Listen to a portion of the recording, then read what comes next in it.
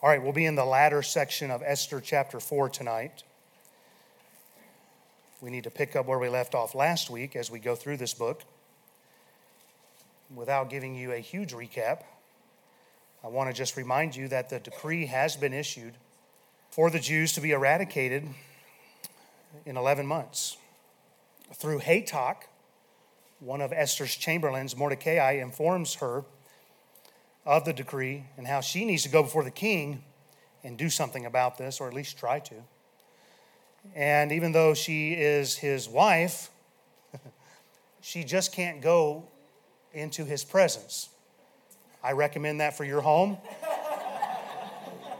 However you want to handle your marriage. I'm only teasing. And if she goes before the king without him requesting her to, she can be put to death.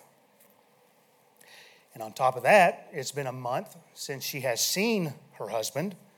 And so she feels like she has fallen out of favor and is at greater risk of being put to death if she were to appear before him without being asked.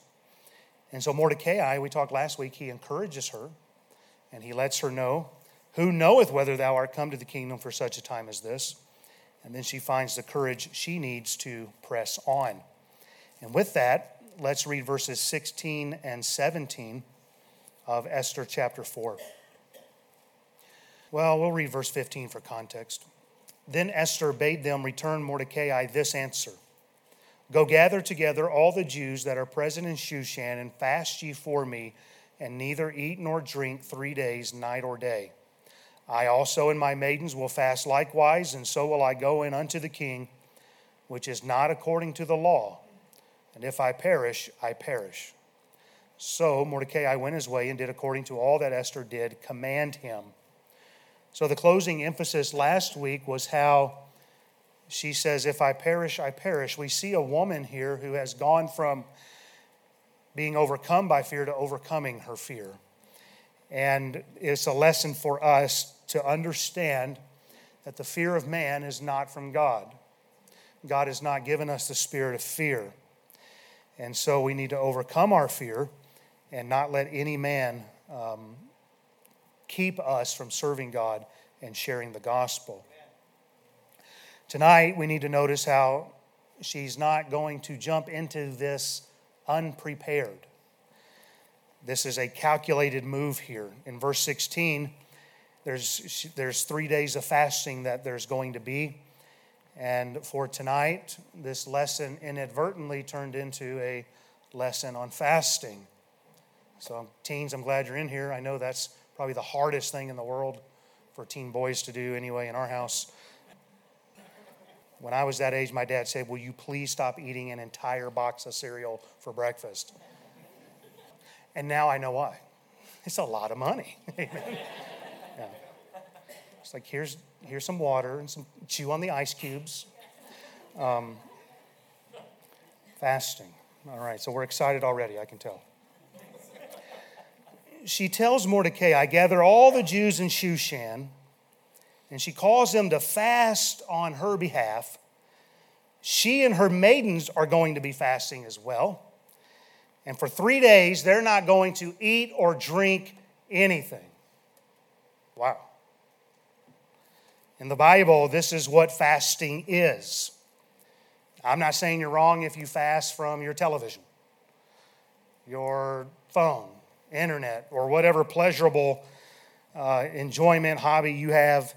If that's what God leads you to do, then do it. But understand that in the Bible, every occurrence of fasting is the refusal of food.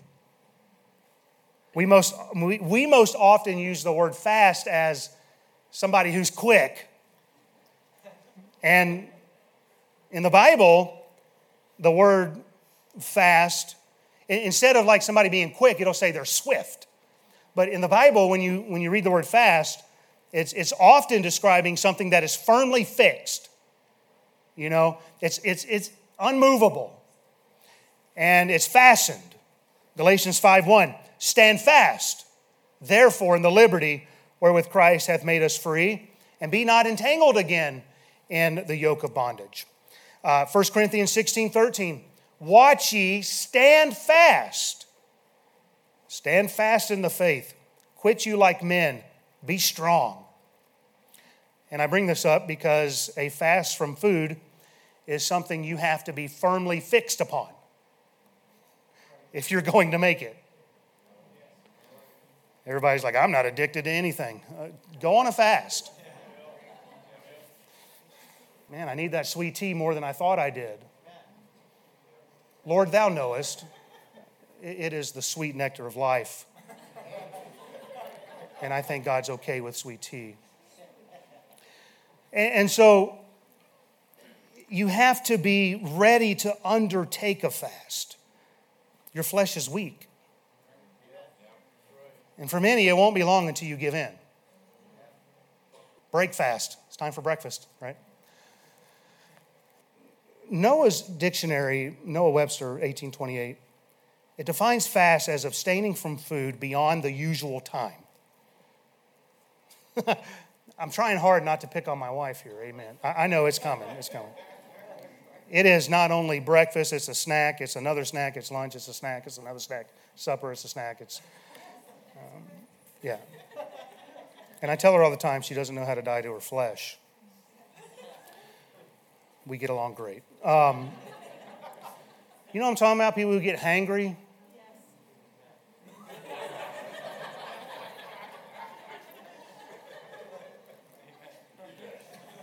We all know in the house.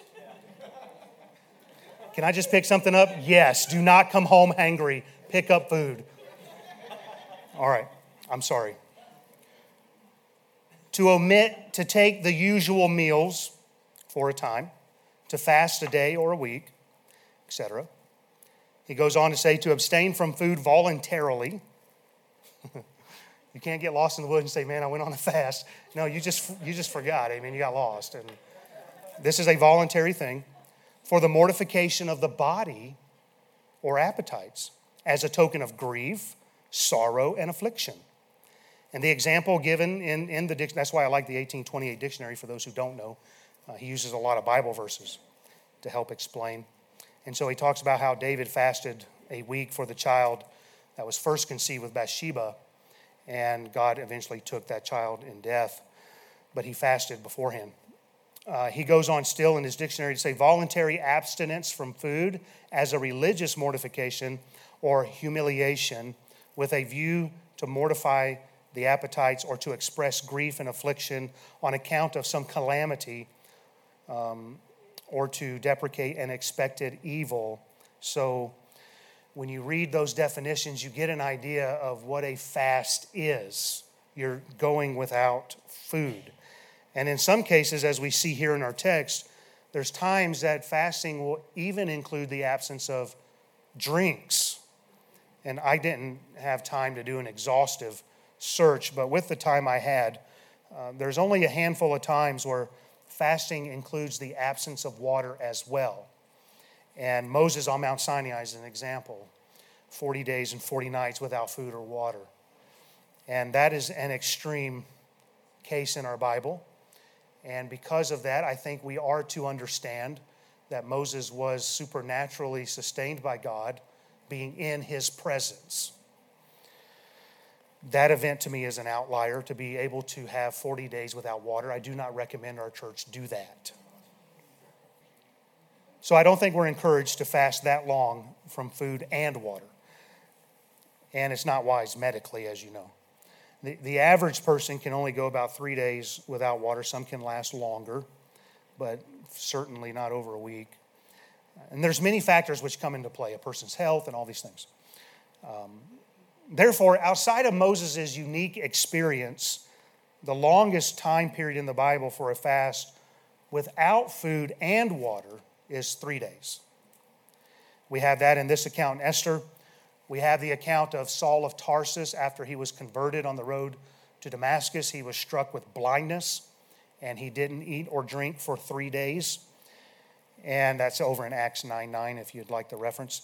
The man of God in 1 Kings 13 that Brother Woodcock just recently preached to us about, he was charged by God not to eat any bread nor drink any water while he was in the place that God had sent him to. There was a time when Ezra did not eat anything nor drink any water. At the preaching of Jonah, the king of Nineveh proclaimed and published a fast where no man or beast could eat or drink anything. But in all of those occurrences, there's no time frame given. So the max would be 3 days without food and water. When it comes to fasting without food, but still with water, the max in Scripture would be 40 days. So I wouldn't recommend anybody try to break the record. I forget what it is. I think some Russian dude locked himself in a bubble and did like 58 days. I mean, don't get me wrong, I'd like the results, but man, you talk about coming out hangry. And 40 days would be that, and our Lord is our example. He was led of the Spirit into the wilderness where he fasted 40 days and 40 nights after his baptism. And because he was led by the Spirit, I think if you're ever going to undergo a fast of that length, you better be led of the Spirit. I know a man who was once, it just popped in my head. He came for our family camp years ago. I believe it was Pastor Fila. That kind of rings a bell to me. I think he might have been from Spokane, Brother DeGarmo. And he had a wayward son. For those who were here, you may remember his testimony. And a son had left home, and he said, I'm going to fast for 40 days, and he'll either come home or I won't eat during that time.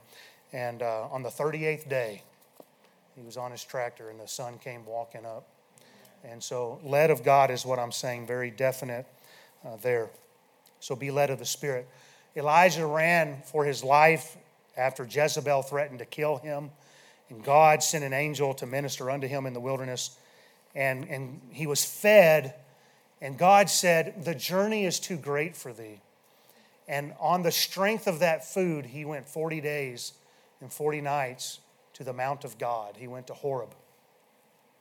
But again, for such a long period, that was definitely led of God. Then in our Bible, there are fasts of much lesser lengths where people just needed to draw near to God, hear from God, be led by God, have the power of God upon them, experience victory, or have God intervene in their behalf in some manner. These are the most frequent fasts mentioned in the Bible. And that's what we have here in our text. The Jews are in a very desperate situation.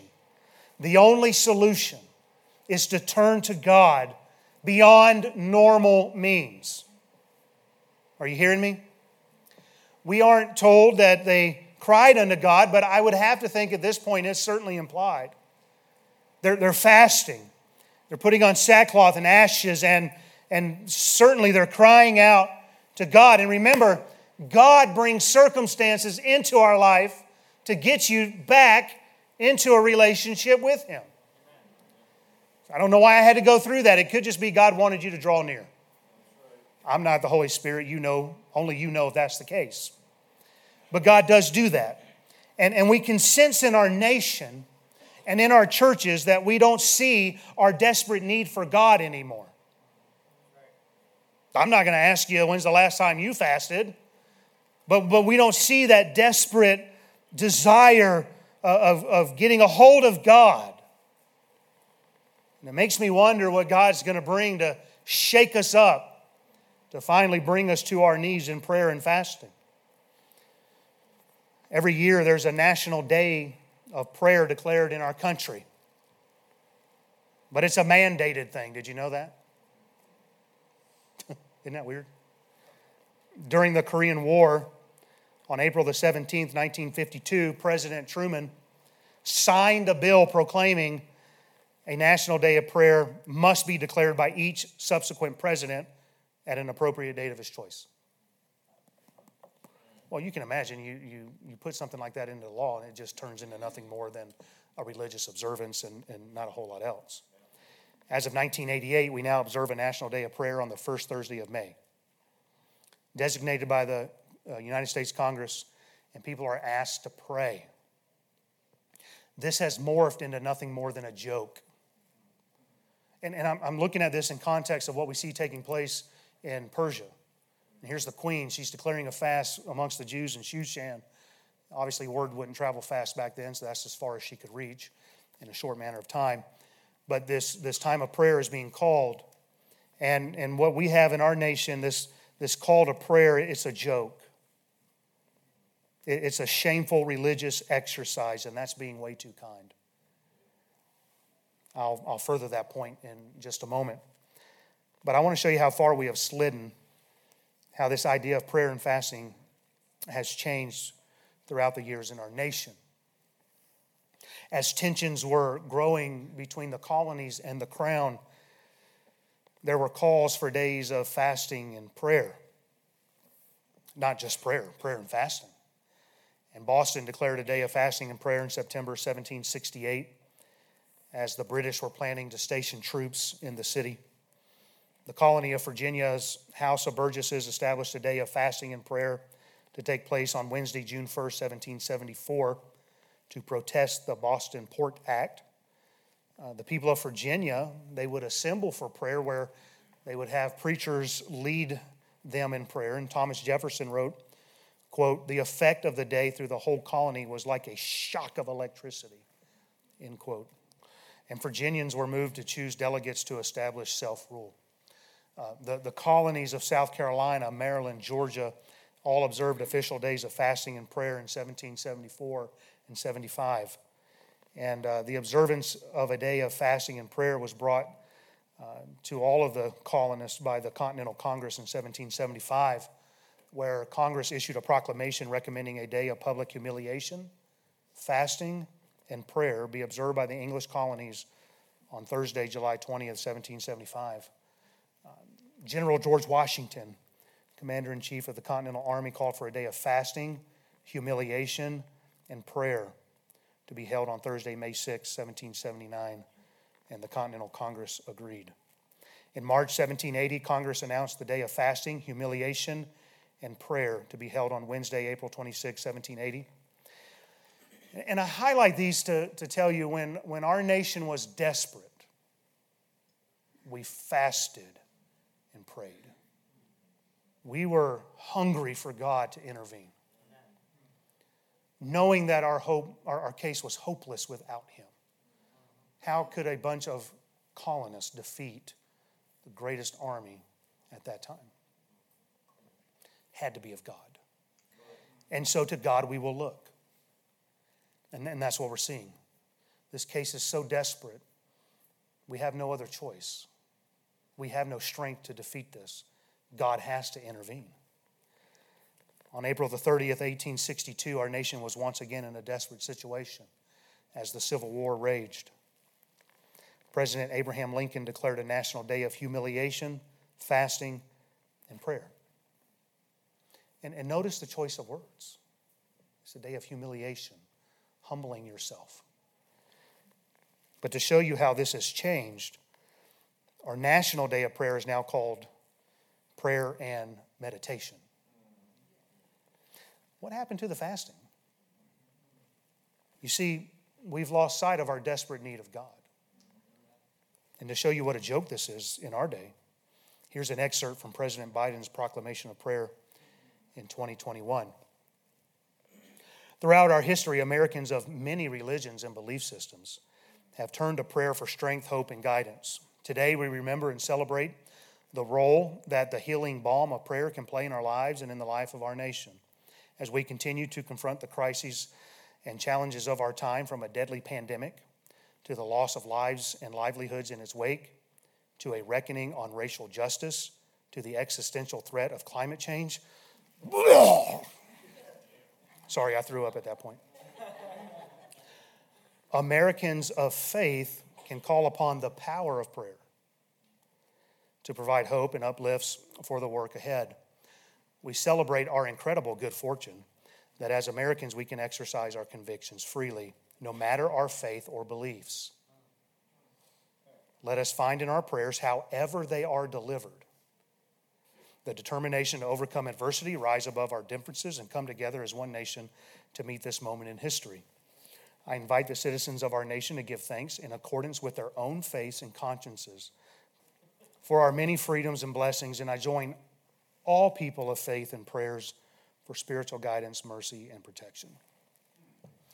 Now, what's interesting is if you go back and read that proclamation for yourself, a call for prayer, there is not one mention of God. Zero. We call on the power of prayer. Who in the world are you praying to? All faiths, all religions. And so now we just have this syncretized mess. Let's call on all religions to just come together and pray. That's a problem. I'll take heat any day for not sharing the stage with other religions. And so now we want to blend it all together. So for fun, I decided to read President Trump's proclamation to be fair and balanced. The one the year before in 2020, he mentioned God directly 11 times. And 9 times by various names. He even quoted 1 John 5:14. And instead of citing our incredible good fortune, President Trump called them the blessings of our nation. In Trump's proclamation, we read, President Reagan noted our long reliance on prayer throughout our history, writing, through the storms of revolution, civil war, the great world wars, as well as during times of disillusionment and disarray, the nation has turned to God in prayer for deliverance. You know, on this note, can I just encourage you to get out and vote? You'll never convince me it's not important who we elect or who's in power. We have a Bible that tells us otherwise. Proverbs 29:2, when the righteous are in authority, the people rejoice. But when the wicked beareth rule, the people mourn. And if you can give your voice, you ought to. But there's no denying the difference we have seen in our country from beginning to now. We have left our firm foundation. We used to call for prayer and fasting, but now fasting is gone. We used to call upon God, but now certain presidents are just syncretizing all religions together into one big prayer basket. And we see just how far we have departed from who we once were. And so as a side note, I've got to mention this. And I'm not being cantankerous. But did you know that modern Bibles are removing fasting? When Jesus' disciples could not cast the devil out of that boy. Remember that account? And Jesus comes down off the mountain. Bring them to me. You know, how long have I got to suffer this generation? Bring them to me. And he casts them out. And he had no problem doing it. And the disciples come and they say, you know, Master, why could we not cast out the demon? Or however it's worded there. And Jesus says this in Matthew 17 and in verse 21. Howbeit, well, first he tells them it's because of your unbelief. But then he goes on to say, howbeit, this kind goeth not out but by prayer and fasting. That verse is completely gone in modern versions. It goes, if you have a modern version, open it up. If you have an ESV, NIV, you'll notice in Matthew 17, it goes verse 20, verse 22. Verse 21 is gone. The same event is recorded in Mark 9. In our King James, we read Jesus saying, this kind can come forth by nothing but prayer and fasting. But in modern versions, we read this kind cannot be driven out by anything but prayer.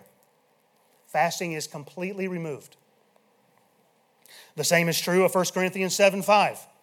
Defraud ye not one the other, except it be with consent for a time, that ye may give yourselves to fasting and prayer. And come together again, that Satan tempt you not for your incontinency. But fasting is nowhere found in that verse in modern versions. Could it be that Satan does not want us to know the power of fasting? I have no doubt that that's who's behind it. So what's the big deal about fasting? It is our way of letting God know that we desire Him above all else. It is us being desperate enough for God that we will put our fleshly needs aside in order to seek for His intervention in our lives. That we seek the sustaining God in favor of what we view as sustenance. Job 23:12 I have esteemed the words of his mouth more than my necessary food.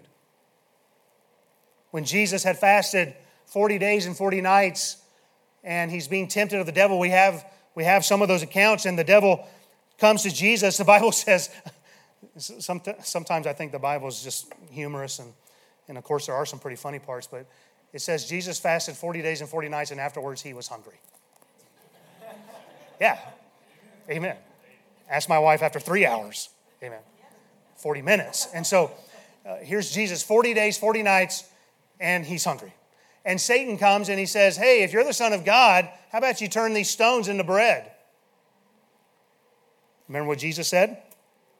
Man shall not live by bread alone, but by every word of God. Something to that effect. I'll see if I got the verse here so you can have it properly and nobody can come and attack me afterwards. Man shall not live by bread alone, but by every word of God. Fasting is when we focus on God. Now, fasting has a lot of health benefits that we're not going to get into. Aren't you glad? So some of you may fast for health reasons, but a spiritual fast is when you're going to deny yourself in order to fully seek God. Now, some won't fast because they know it's going to be miserable. The bottom line is, if that's your reason, you have an issue learning to die to yourself. One of my favorite passages on fasting because of how it touched our life at the time, right before we moved back up here. Ezra 8:21, then I proclaimed a fast there at the river Ahava that we might afflict ourselves before our God to seek of him a right way for us and for our little ones and for all of our substance. Fasting is an affliction. Isaiah 58, God took issue with their fasting because as God said, behold, in the day of your fast, ye find pleasure. So you say, I don't want to fast. It's no fun. It's not supposed to be. It's an affliction. It's not pleasurable. It's often accompanied with mourning in the Bible, not always. And it is a cry for our helpless condition. In short, I would say it's to really get a hold of God. And sure enough, in Ezra 8:23, so we fasted and besought our God for this, and he was entreated for us. Daniel wanted to hear from God, so he fasted. Daniel 9:3, and I set my face unto the Lord God to seek by prayer and supplications with fasting and sackcloth and ashes. And while he was praying, God sent the angel Gabriel to give him skill and understanding. God said in Isaiah 58:6, the kind of fast that he has chosen is to loose the bands of wickedness. The prophet Joel said in Joel 1:14 and 15, sanctify ye a fast, call a solemn assembly, gather the elders and all the inhabitants of the land into the house of the Lord your God, and cry unto the Lord your God. Alas, for the day of the Lord is at hand, and as a destruction from the Almighty shall it come. A fast was called because God's judgment was on the way. Joel chapter 2, verses 12 through 17. Therefore also now saith the Lord, turn ye even to me with all your heart and with fasting, with weeping and with mourning, and rend your heart and not your garments, and turn unto the Lord your God, for he is gracious and merciful, slow to anger and of great kindness, and repenteth him of the evil. Who knoweth if he will return and repent and leave a blessing behind him, even a meat offering and a drink offering unto the Lord your God?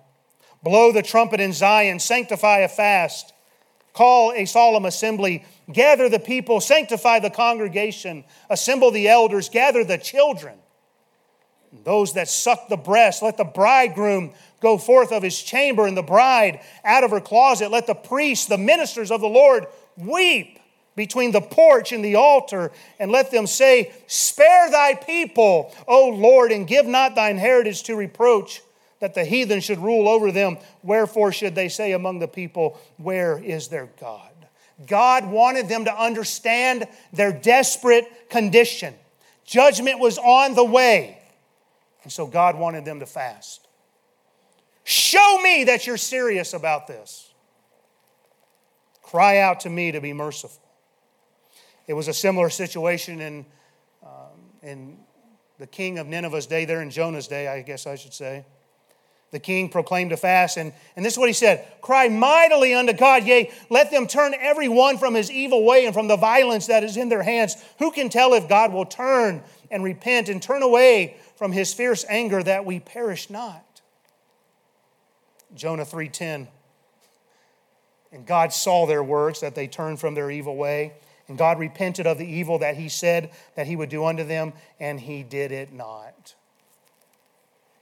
Nehemiah learned the remnant of the captivity were in great affliction and reproach. The wall of Jerusalem's broken down.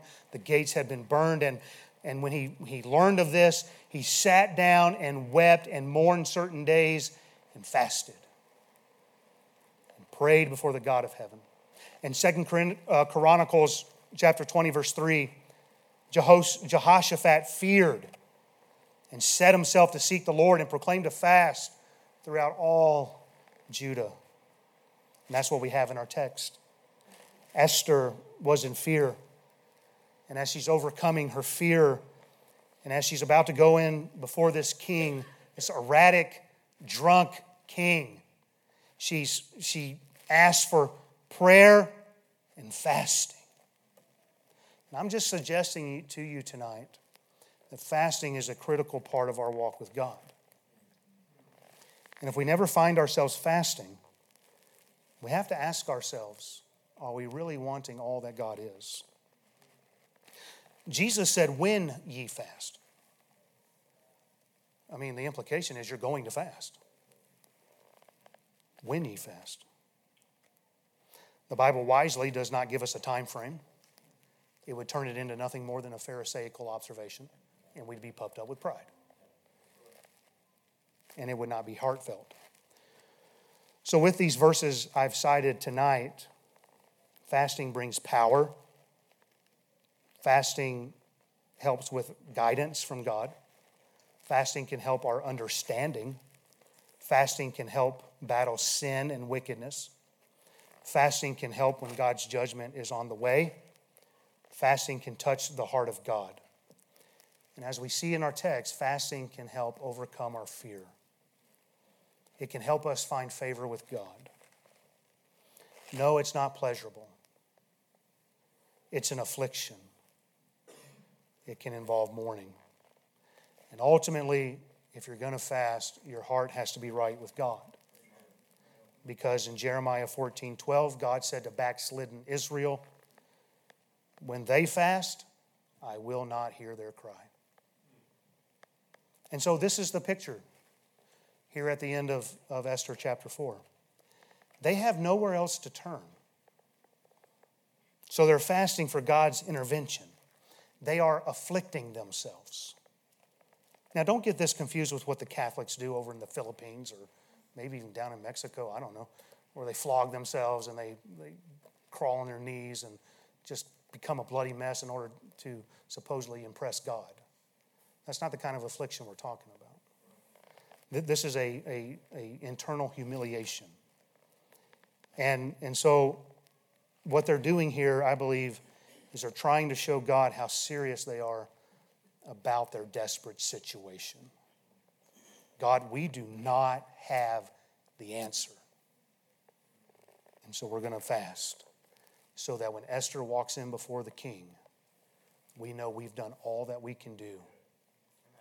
And if she dies, if I perish, I perish. But I will know that I have a clear conscience with God, that I did everything I could do. And some people go through very serious situations and they never get desperate enough to say, I want you more than food. And listen, if you don't think food's a big deal, read your Bible. Genesis 3. Don't eat of that tree. I want it. Esau sold his birthright for food. Have you ever been serious enough to fast? Have you ever wanted more of God than you wanted of food? Have you ever been in a situation so serious there's no other recourse? Now, I understand some will say my health won't allow me to fast. If that's you, you don't have to come to me and tell me that. I know you're spiritual. I'm not saying you're not. I'll just tell you this. You do whatever the Lord tells you to. But what I've shared with you tonight, this is what biblical fasting is. So we'll see how this turns out next time. Amen? Or you can read the next few verses. All right. Well, let's close in prayer without fasting.